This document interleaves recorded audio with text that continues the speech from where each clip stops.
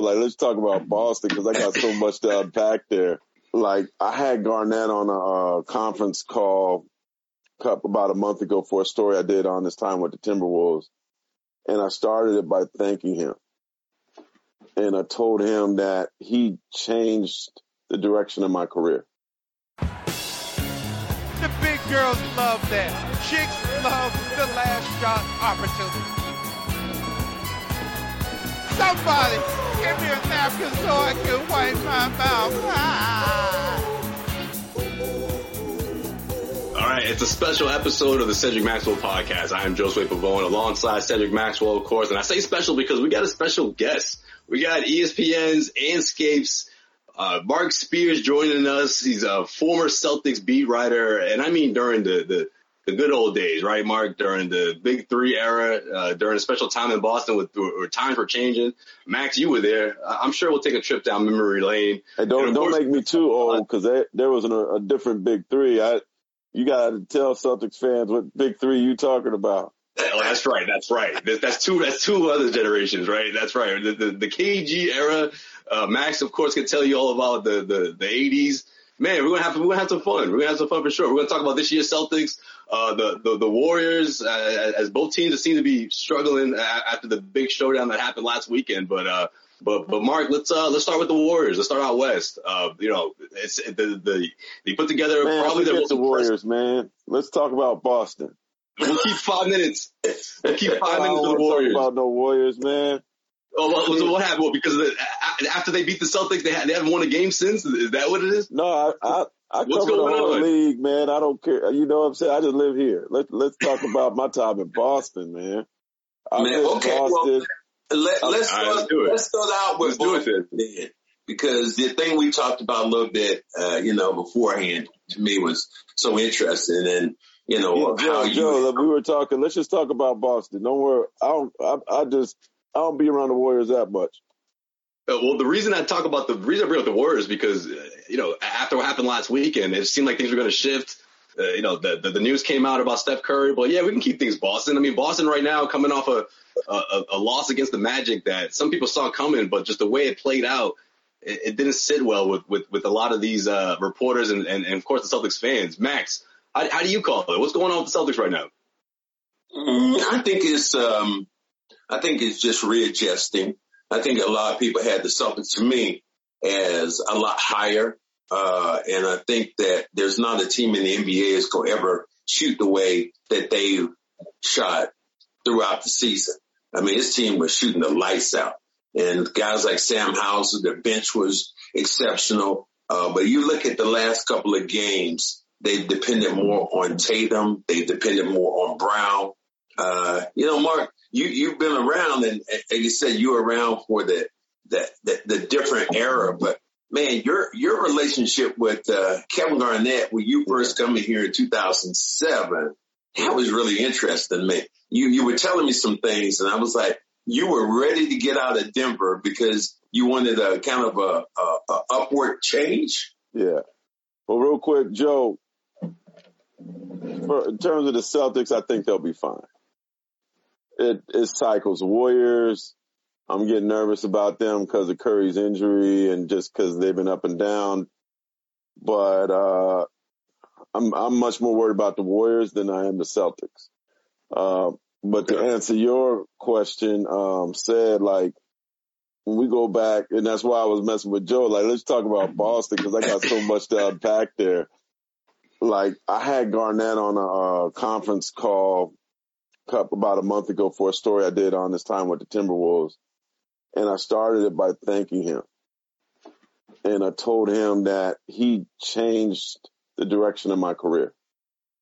And what I mean by that is I covered the Denver Nuggets for the Denver Post from 1999 to 2007. And toward the end, my career got stagnant. And I tried to get a columnist job at the Denver Post, didn't get it. And I was trying to find a different avenue to help my career just go upward. And so Garnett gets traded to the Celtics, and obviously Ray just got there to play with Paul at a time when I was given an interview to cover the Celtics. And the finalists were me and the late great Sekou Smith. Wow. We were finalists for the jobs. He was in Indianapolis. I was at the Denver Post. I ended up getting a job. Sekou went to the Atlanta Constitution and Journal, where he ended up covering the Hawks and ultimately ended up going to NBA TV. It worked out for both of us.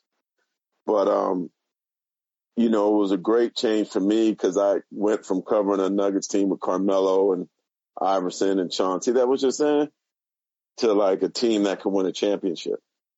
And I immediately got to go to Italy, go to Rome with the team, went to training camp. Remember we went out there, went to London, covered a game in London. And I knew when I saw Ray, Paul, and KG took that picture at the Coliseum that this team was going to be something. Like, this was going to be something. Like, these guys were like gladiators taking a picture at the Coliseum. Like, wow. It was so to cover that team. I was telling somebody the other day that they asked me on TV last week when the Warriors and the Celtics played, if the Celtics team now was better than the one in 2008. And I said, don't disrespect them dudes in 2008, man. And that's with all due respect to the team now.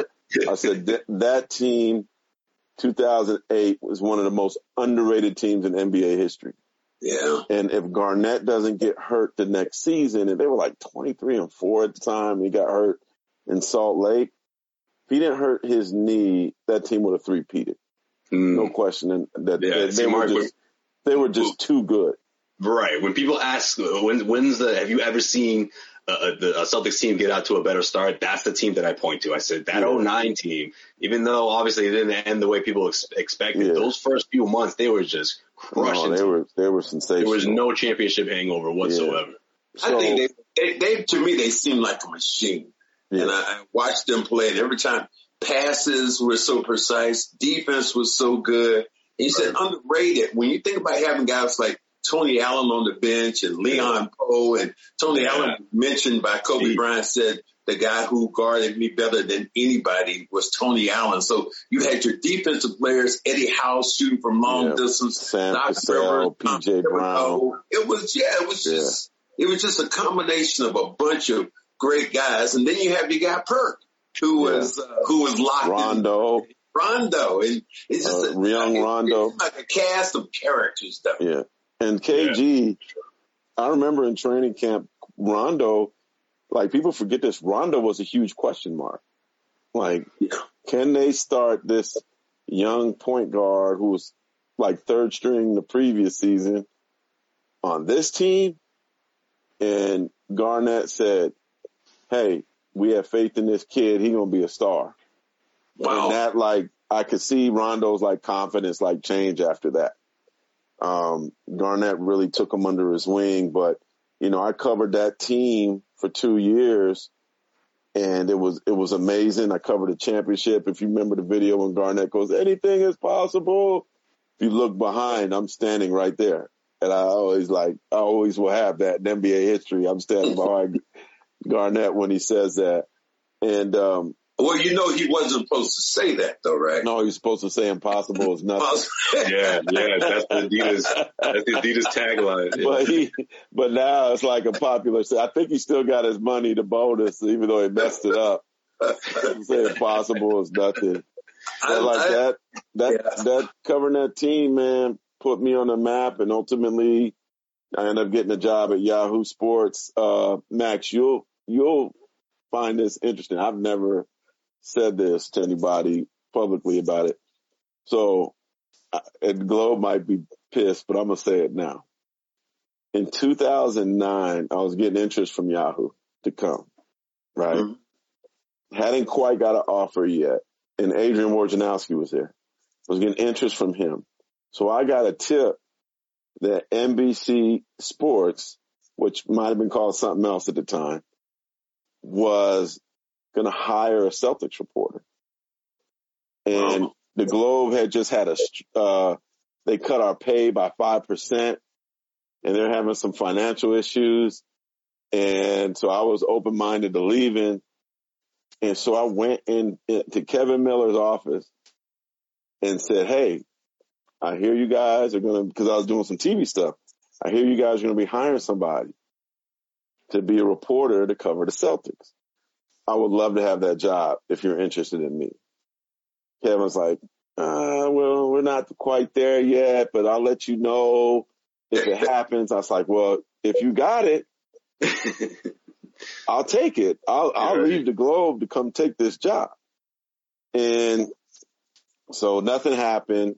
July of that year, 2009, I get the offer from Yahoo, sign a contract. I move to the Bay Area. I'm in San Francisco. I mean, in the Bay, in Oakland. He calls me and says, hey, remember we talked about that job? I'm like, yeah. He's like, it's open now. I want to hire you. Uh-oh. And I'm like, man, I'm in Oakland. I already moved across the country. And he says, oh, man, we'll pay for you to come back. I'll move you back. I'll like match your salary. I'll give you more. I'm like, I signed a contract. I tried to tell you in the spring that I was interested in coming and I would have taken the job and none of this might have happened, right? So I said, look, there's a guy you should look at. His name's Sherrod Blake. If I ain't going to be there, remember Sherrod when the Celtics played the Pistons in the playoffs? He did really good on TV. You should check him out. And Sherrod ended up getting the job. Wow. And then I told the sports editor at the Globe, along with Gregory Lee, who worked there at the time, I'm like, hey, there's this reporter in Boston.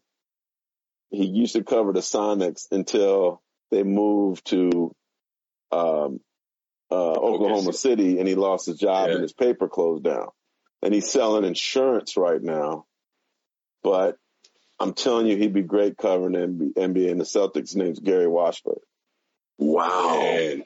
So they gave that job to Gary. So Gary replaced me, and then Sherrod came to NBC. And then when Sherrod left, he got replaced by Vincent Goodwill in Detroit. Wow. Who's Sherrod's Vincent mentor? works at Yahoo Sports as an NBA writer. Like, think about all that. Like, like how those, I mean, this is like inside baseball reporter stuff. I don't know if people in Boston care. But I leave, Sherrod comes, Gary comes, and then Vincent gets opportunity to cover the NBA. Wow. And if I never, like, if I went to NBC, maybe it'd be different. Like, who knows, like, how it would have all worked out. But, yeah, man, we laugh about that all the time, about how, like, it had a trickle down on four of us. But you never know in this business. Yeah, that's crazy. You talk about that effect and how your decision opened up opportunities for other people. You just never know how things are going to run down for you, do you? Yeah. And then, I mean, they tried to get me to come back, right? Now, and then I got offered a job covering the Warriors for the NBC station here. This lady tried to get me to leave, and I remember she wrote me a note. Yeah, I'm going to give you a lot more money than you get now. And I said, well, based on what you just gave me, I just took a pay cut. Wow. And she's like, what? I'm like, I don't know who your source is. That's a bad number you just gave me. I just took a $25,000 pay cut. And she passed me that note proud. And like, in fact, the dude that just left his job makes $25,000 more than that. So don't worry about me for this job. Like, it was really offensive. Wow. It's crazy. See, Mark, everything is, you can't call it. You can't predict this stuff. Like, you think 7 months ago, Joe Mazzulla thought to himself, well, maybe I'll be a head coach one day. You never know in this business. Like, things change, right? I mean, what was your initial reaction to that quick start, though? Were you taken aback? I mean, obviously the Celtics team they were on course to sort of respond in a big way from the NBA Finals appearance. But how do you make of this past couple of months and just that transition that they had to make with Joe Mazzulla leading the team? You know, at first, and I told Joe this, like, I was like, why didn't Damon Stoudemire get the job? You know, I was like really curious about that, and I've known Damon for a while. He's coached at the University of Pacific with not a ton of resources and did well there in a really tough conference. And had her head coaching experience on, on the Division I level, played in the NBA. I thought he would be perfect, but Brad saw something in Joe, and I met with Joe in New Orleans a month ago, and then when I talked to him, I got it. I understood it. So what did you understand when you what happened? I sat with him in his hotel room for a half an hour, did a story that's on Anscape right now, and I was extremely impressed by his poise, his maturity, his humility, his ability to lead humbly. He was basically like, look, I know you guys are certainly, everybody has some emotions about what happened, and I'm not trying to change that. I'm not trying to tell you how you should feel. You feel how you want to feel. I want to help us win games and do what I need to do to help us win games. And he's also collaborative. He wants to know what the players are thinking. Like, what do you think we could do to improve? What do you think, Jason, what do you think we should do? Jalen, what do you think we should do? Marcus, there's a lot of veteran guys on this team who've been in the NBA for a while and have great basketball IQs, and he picks their brain. He doesn't act like a sergeant. He's a collaborative leader, which I think is extremely important and smart for him. And he's with that, I think, with his assistant coaches as well. He doesn't act like he knows everything. And so I think what's incredible to me, and I asked Tatum about him, I'm like, what sold you? He said, he felt like when he got to be around him and the coach that left to the Jazz, that those two guys were different. He kind of felt like there was something special about both of them. Oh. And obviously the coach, Will, left. But he said from that first meeting that he had with Joe, he said there was just the right tone, the right energy, the right mentality, the collaboration stuff, like all that hit well with him and the team. So it kind of made everything seamless. And so to think that Joe has been able to keep this team afloat like this without, if you didn't know they lost their coach, you would have known that they lost their coach. You had no idea. This had every potential to go south, to sink. Think about how nightmarish it was in training camp. For all that stuff to happen right when training camp was starting, it's not even talked about anymore. Yeah. I want to ask you, in droves, it would have been talked about, but basketball wise, they have not skipped a beat. Well, this is without Robert Williams. I want to ask you this word, how it felt in the world that I was in, everybody was in, when you heard the Ime explosion. How did it affect you or your colleagues? Because everybody just called me out the blue. Ime's gonna be fired. He's gonna be suspended for what? And it was just I think what probably hit me the most is how it was handled. Did it have to be public? And I think the thing about it is, and I have strong respect for the Celtics organization, ownership, a lot of the owners I know well. I just wondered if it had to be public like it was, because I think it hurt so many people. Not just what happened, but for the women to get dragged into it, I don't know. I believe they just had to come clean. And the only thing you had to put it out there and let everything be heard and seen the way it happened, because if they had, I remember talking to but what I mean is just more clear in terms of who it involved, because if it's not clear, then it leads to speculation. Mm-hmm. And that speculation led to a lot of women in the company being accused of doing something they had nothing to do with. But they couldn't put that out there legally, and start talking about these women. I think they've tried to be as quiet, and And I know it is tough to do, Shaq. I mean, you're right. Yeah. It's tough to do. It was, just like any scandal out there that we see now, it's like, okay, how do you handle that? You had a contract with Ime. I just think there was so many things that they had to just put out and let it.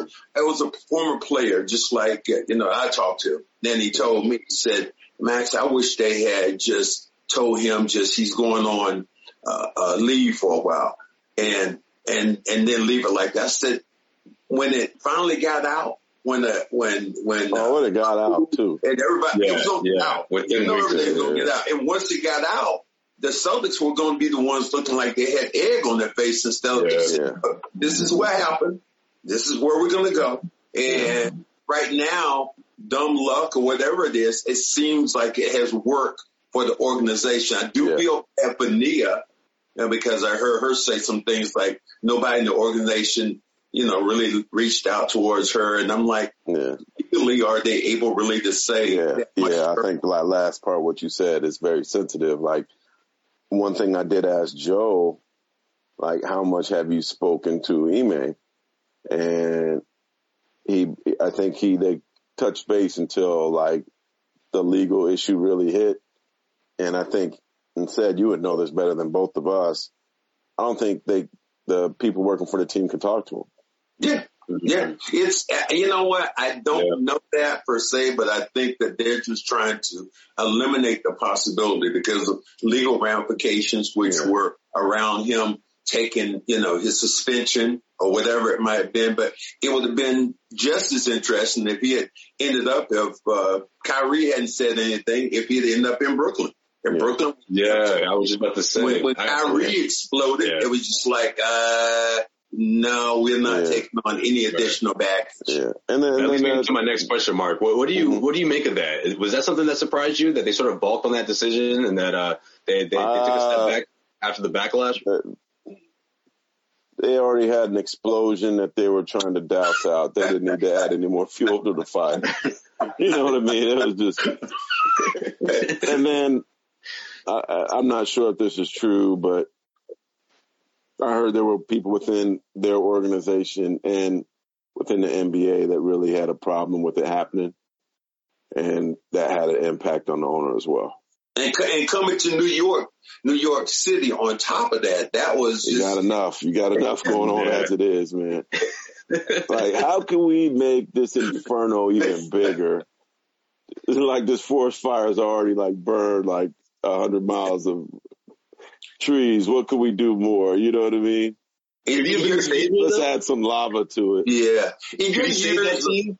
He made the one guy that could save him, though? Basketball can save them. Playing basketball and being healthy. I mean, as you see now. And then I think Jacques Vaughn is doing a great job, and I thought he should have got the job anyway. Guy who coached in Orlando, he paid his dues. He was up for the job with the Pelicans before Willie Green got it. I didn't understand why he wasn't deserving of the opportunity. And I kind of like it when teams go in-house to give somebody deserving an opportunity. This episode of the Cedric Maxwell Podcast is brought to you by BetOnline.ag. BetOnline remains your number one source for all your sports betting for football and basketball this season. You'll always find the latest odds, team matchup info, player news, and game trends at BetOnline. Always your continued source for sports wagering information. BetOnline features live betting, free contests, and live scores for almost any sport or game imaginable. We're the fastest and easiest way to bet on all your favorite NFL, NBA, NHL, MMA, tennis, boxing, and even golf games and events. Head to betonline.ag to join and receive your 50% welcome bonus with your first deposit. Make sure you use the promo code CLNS50 to receive your rewards. BetOnline, where the game starts. In your biggest, you said you left here. What has been your biggest surprises? And some of your biggest disappointments with this league or whatever way you might see it? In terms of?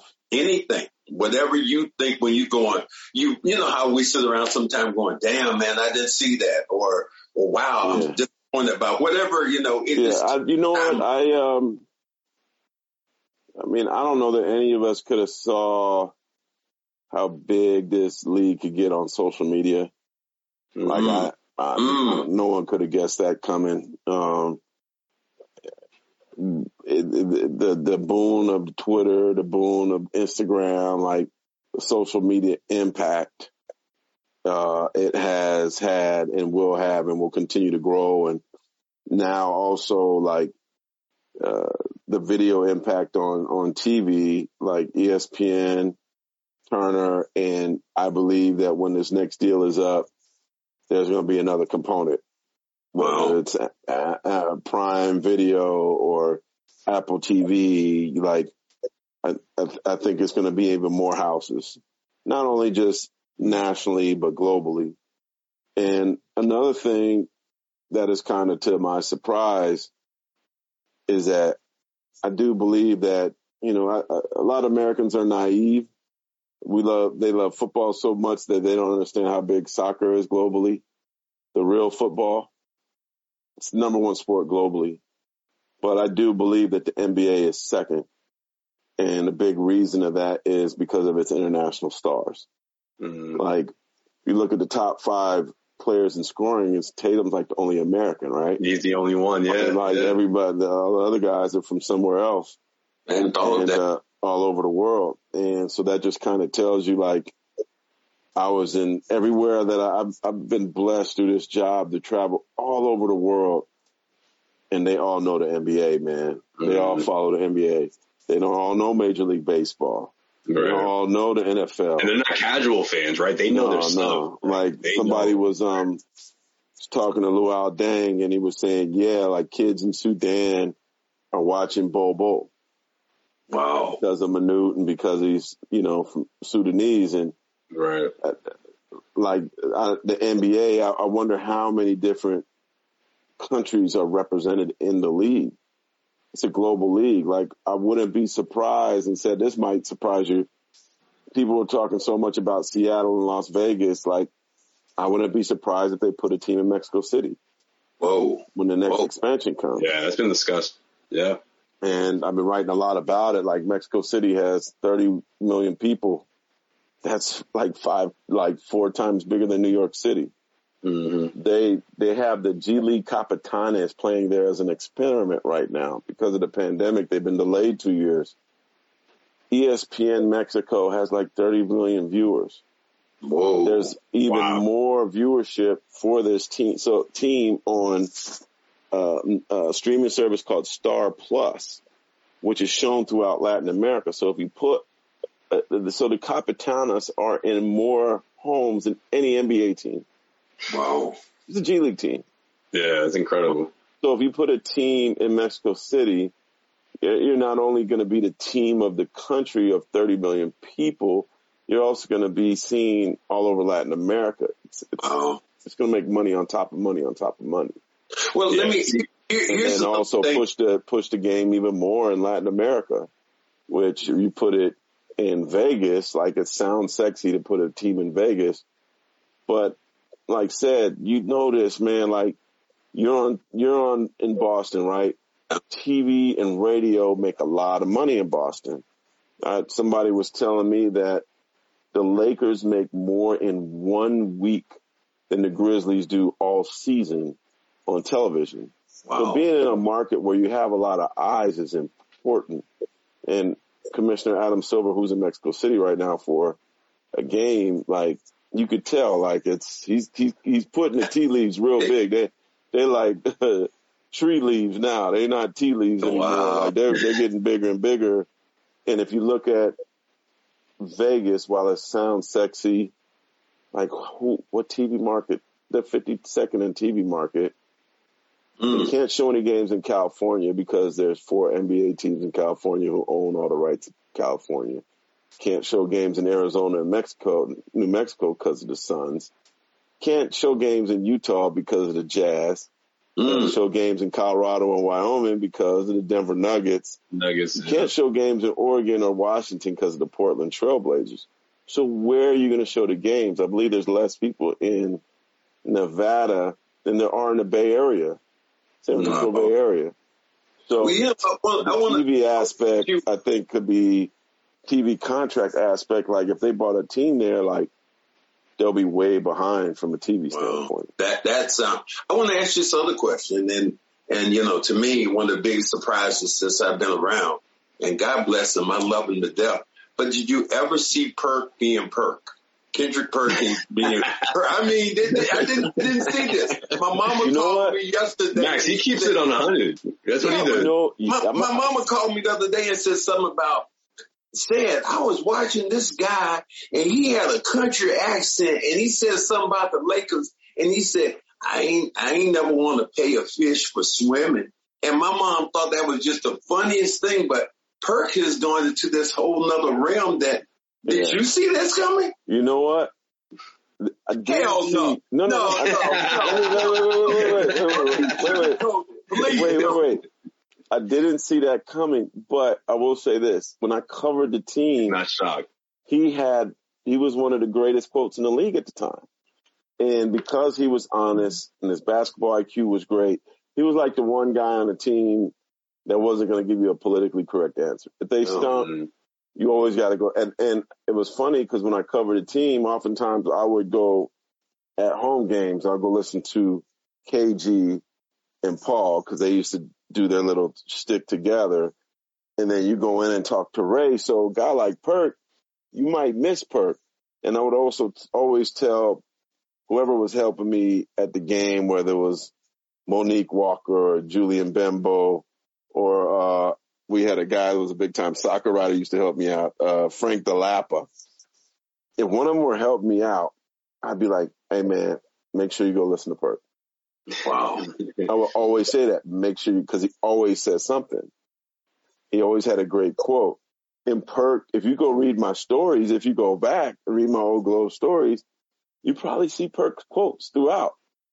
Because I was like, he was good. He's really, really good. And I'm so proud of this dude, man. Like, yes. Because he couldn't have seen this. Right. Because I remember being in Houston for a Warriors, Rockets playoff game about 5 years ago. And he was just starting to get his opportunity. Right. And I think it was just like an ESPN app online thing before the game that he was doing with Cassidy Hubbard. And then he heard you heard those quotes like your mom right? Just all the sayings and you think they're stuff. He just that's him. Yeah. And I think people just fell in love with his personality, his honesty, because you know what it is. Allen Iverson told me this, and I asked Allen once, why didn't he want to do TV? And he said, because I don't want to talk bad about people. Oh. And I was like, that's interesting.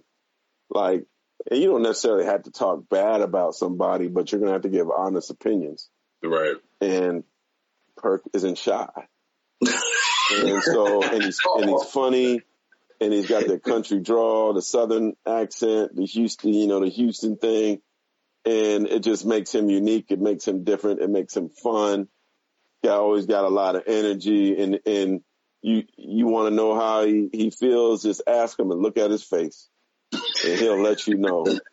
So he just grew and it was funny, man. We're doing NBA Today on Monday, and he had his what's his catchphrase? He has some catchphrase. Yeah, one of them is carry on. I know that. Carry on. Yeah. He has carry on clothing now.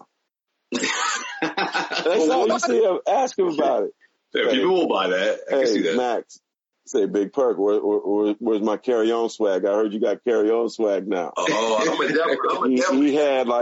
He had got carry on money now. He had a sport coat on the show on Monday, and he went to fix it, and it said carry on his hoodie. I'm like, this dude here I like, Perk, where my swag at, Perk? Oh, I got you, big fella. I got you. As always, as we say on this show, we try to keep it on the 100. So I'm going to tell you a funny Perk story when I cover the Celtics. I'm going to leave the reporter's name out because he probably wouldn't like me saying he caught the wrong side of this. All right. So Perk got fined $10,000 for something he said. And I asked a reporter to help me out and go ask Perk about it. So they were trying to really do a good job and ask Perk about it. And first, Perk didn't really say nothing. And Perk, got irritated. And he said, man, you think and so when the dude was leaving, he called him. Can I curse on this? Yeah, absolutely. Yes. Oh, he said, as the guy was walking away, he called him the reporter, right? He said, man, he kept grilling him about this $10,000. And the dude's feelings was really hurt. But I know there was more said in the quote, yeah. but that Perk said that. All right. No, but see, I know why Perk finished that. Because Perk he goes even further. Because it goes, then it goes. That's what he always does.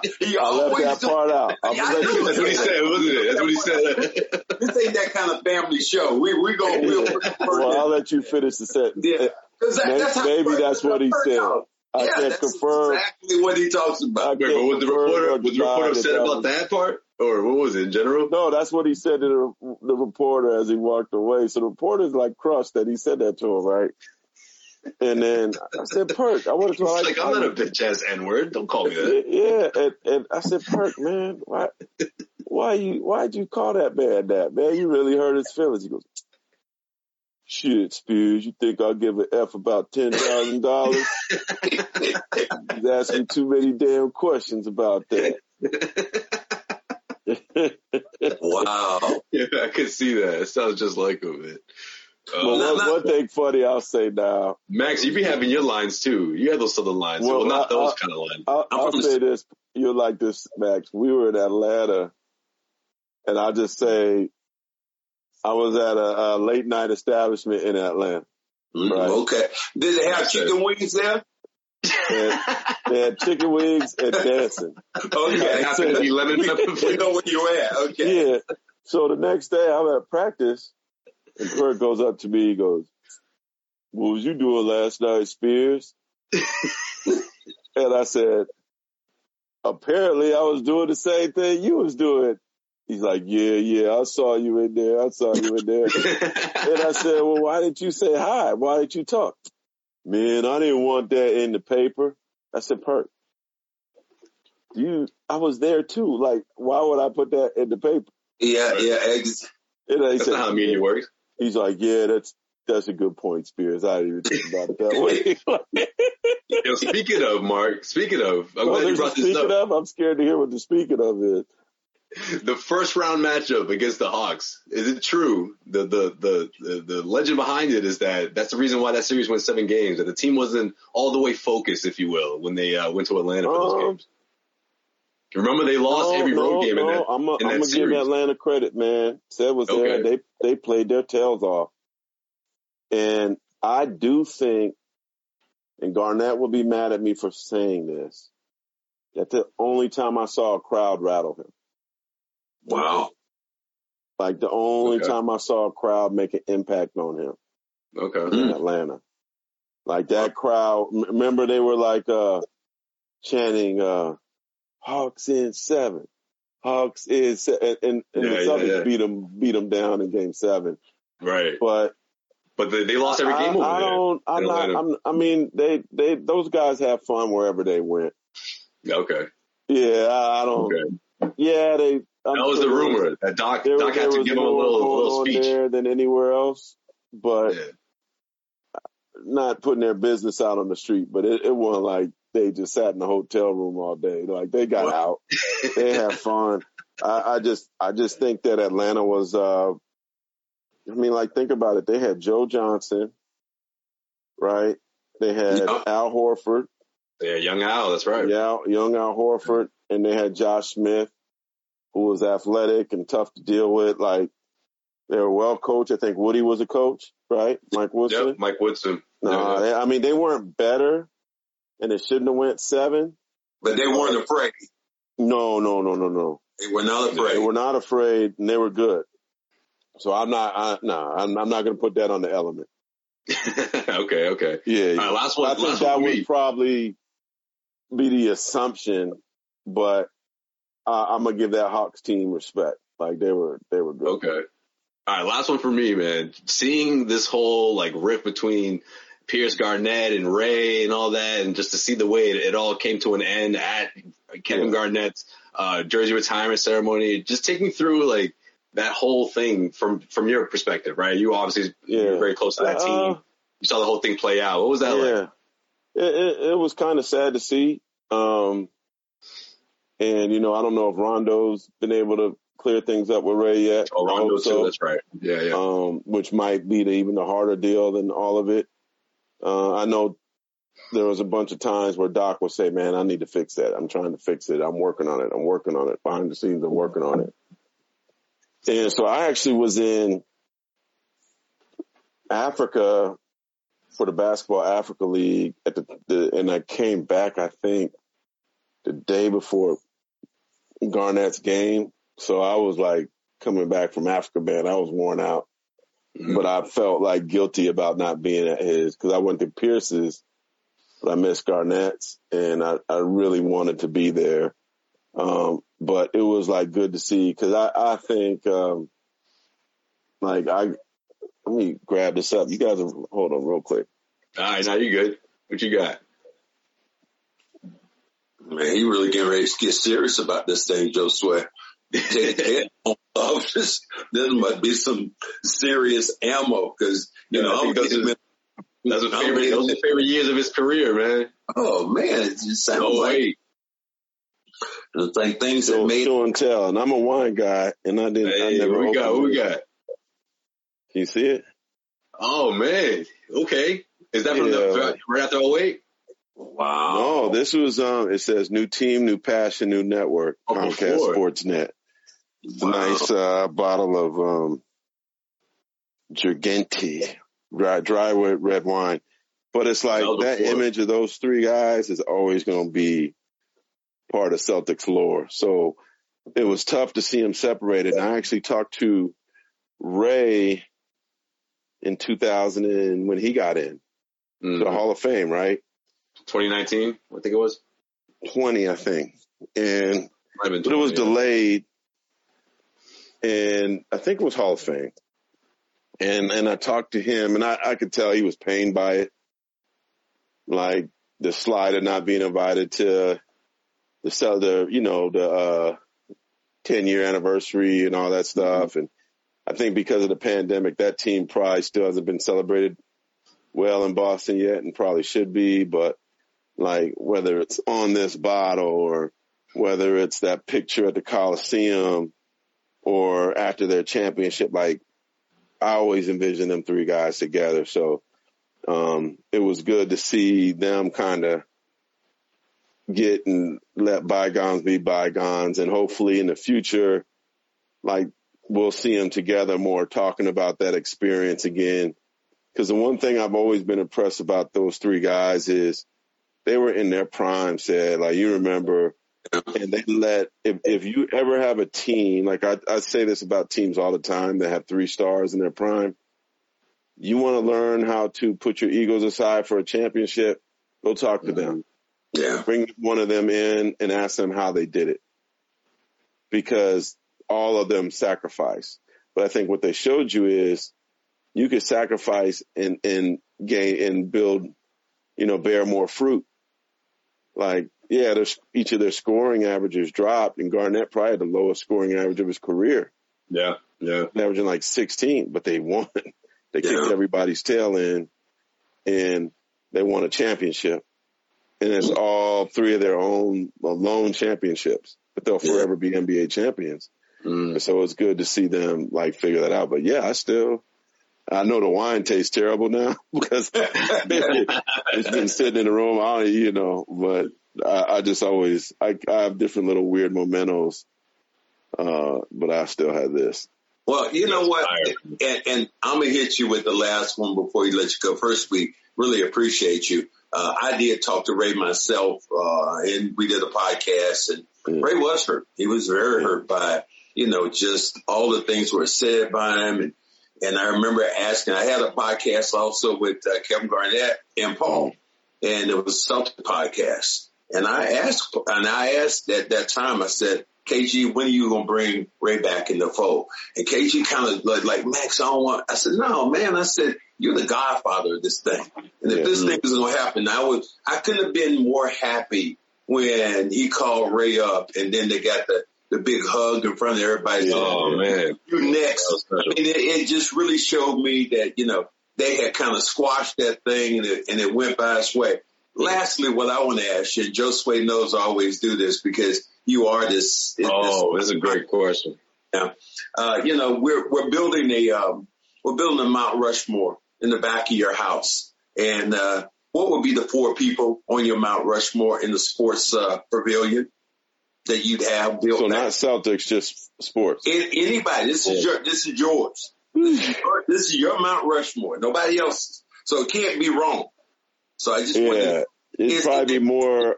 Eras, yeah. More unique than you would probably think, and it could be any sports or just basketball. Any sport you can bring. All you have is 4 people, though. That's all. First person I put is Earl Lloyd. Wow. Okay. You know who that is, Joe? No, I don't. I was like, okay. So I'm gonna do another show and tell. This is from Mr. Lloyd, who personally gave this to me. He gave one to Kevin Garnett, and I gave it to him, and this is signed by him. Wow. First, he's passed away, but he's the first black player in NBA history. Whoa. And I got a chance to spend a lot of time with him. Went to Tennessee, like in the early 2000s, and did a story with him in this little small town that he lived in. So the history of the league, the pioneers in the league have always been important to me. Okay. And telling the history of black players has always been important to me. So I got to know the first black player ever drafted in NBA. I know to ever play in a game, Halloween 1950. Wow. First black, it was Earl Lloyd. There was also Chuck Cooper. First Celtics. Yeah. Well, he was actually the first player drafted. Whoa. Chuck Cooper. Oh, that's crazy. And then the first player to have an NBA, black player to have an NBA, not the first player drafted, first black player. First black player with an NBA contract was Sweetwater Clifton, who had his contract traded from the Globetrotters to the Knicks. Whoa. And so, but they were all 1950-51 season, but Earl Lloyd, because of the scheduling quirk, played first. Wow. But 3 guys deserve credit. Okay. So he'd be on there. So it was the same day, though, huh? Wow. Well, he played, and they played like a couple days later. But he has a distinction. Like, Chuck was drafted higher than him. Chuck was like 3rd round, Earl was like 7th. But he played first. But they all 3 deserve credit. Number 2, probably another obscure one, which would surprise you, is Ricky Berry. Not Rick Berry, Ricky Berry. Ricky Berry played in the NBA for a year. When I was growing up, he was a San Jose State superstar. Played on the Pan Am Games, made the all-rookie team, and said he might have played against him. I don't know if you remember him. Don't remember that. Kings, he played the 88-89 season. Were you still playing that? Yeah. No, that was my last year. I think I had finished there. Yeah. So he wore number 34 for San Jose State. And I used to go to their camps, used to go to their game. He was a pro I could touch.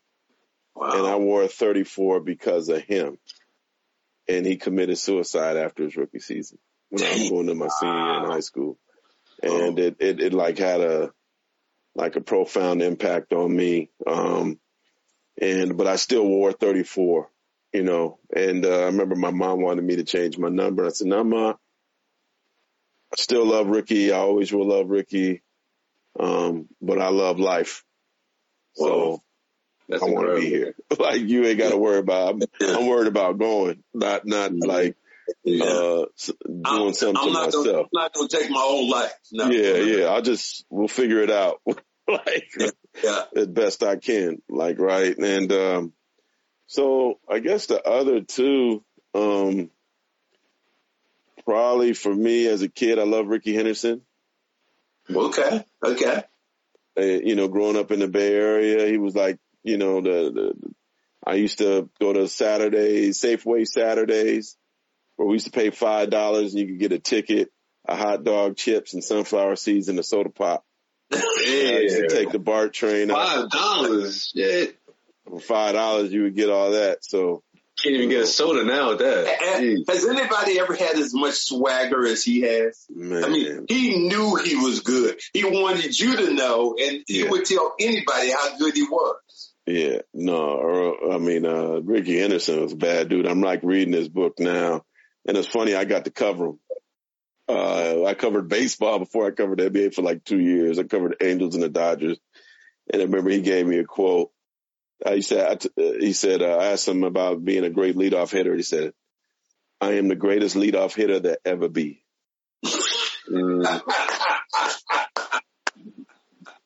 And so I always remember that. And then let me see, number 4.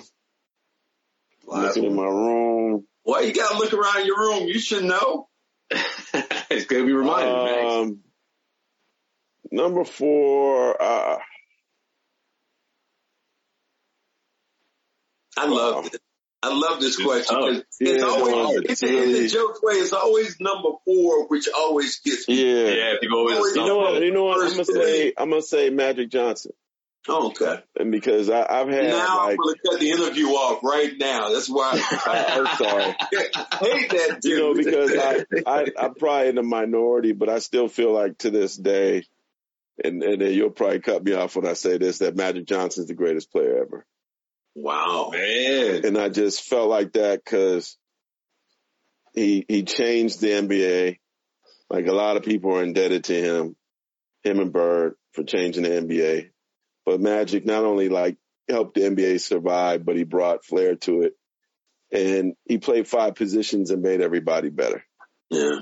So I just always had a big time respect for his game and what he did, and just how fun he was to watch. And he wasn't necessarily my favorite player, but I just thought he was just great. So he's number 4.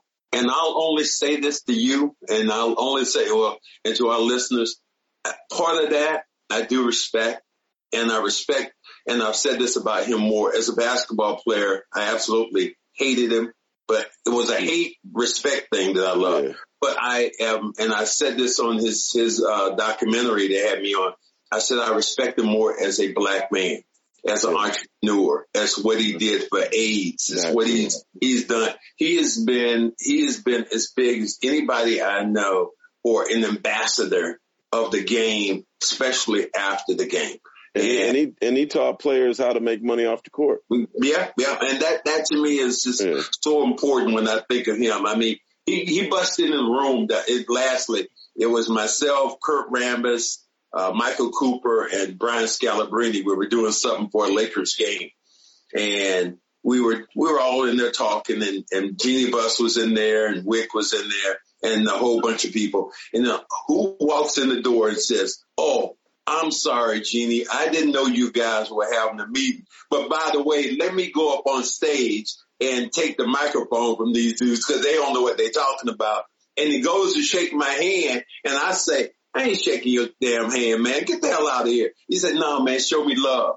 But he is that kind of guy, and I respect your opinion on that. But I just hate that it's Magic at the end of the day. Yeah. No, I saved that one for you. Yeah, you did. You did. It hurt. It's gonna leave a mark, but don't. Yeah, but I'm gonna say you tarnished the whole interview, but all right. I'm gonna say this: the most disrespected NBA superstar ever is Larry Bird.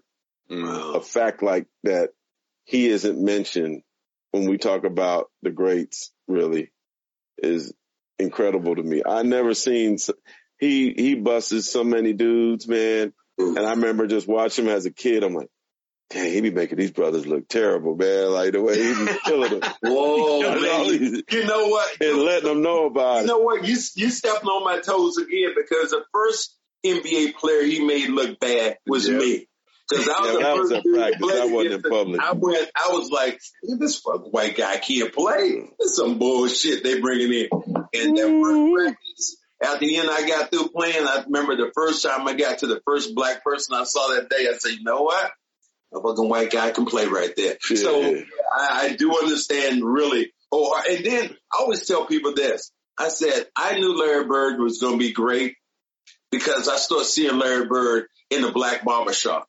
There was Jesus, the dinner, Malcolm X, and then there was a picture of Larry Bird in the barbershop, a black barbershop. I was like, man, get the hell out of here. Yeah. So that's when I knew he had really made it. Along with Spike Lee's movie, though. That was just as good. Oh, man. Senior NBA writer for ESPN, Anscape, Marc Spears. Appreciate you, man. Can't say that enough. Also, the author, alongside Gary Washburn, of the Spencer Haywood Rule. What is that? What does that mean exactly? Why don't you let people know real quick about this book? No, we did I love it, man. It came out a couple of years ago, and it's incredible.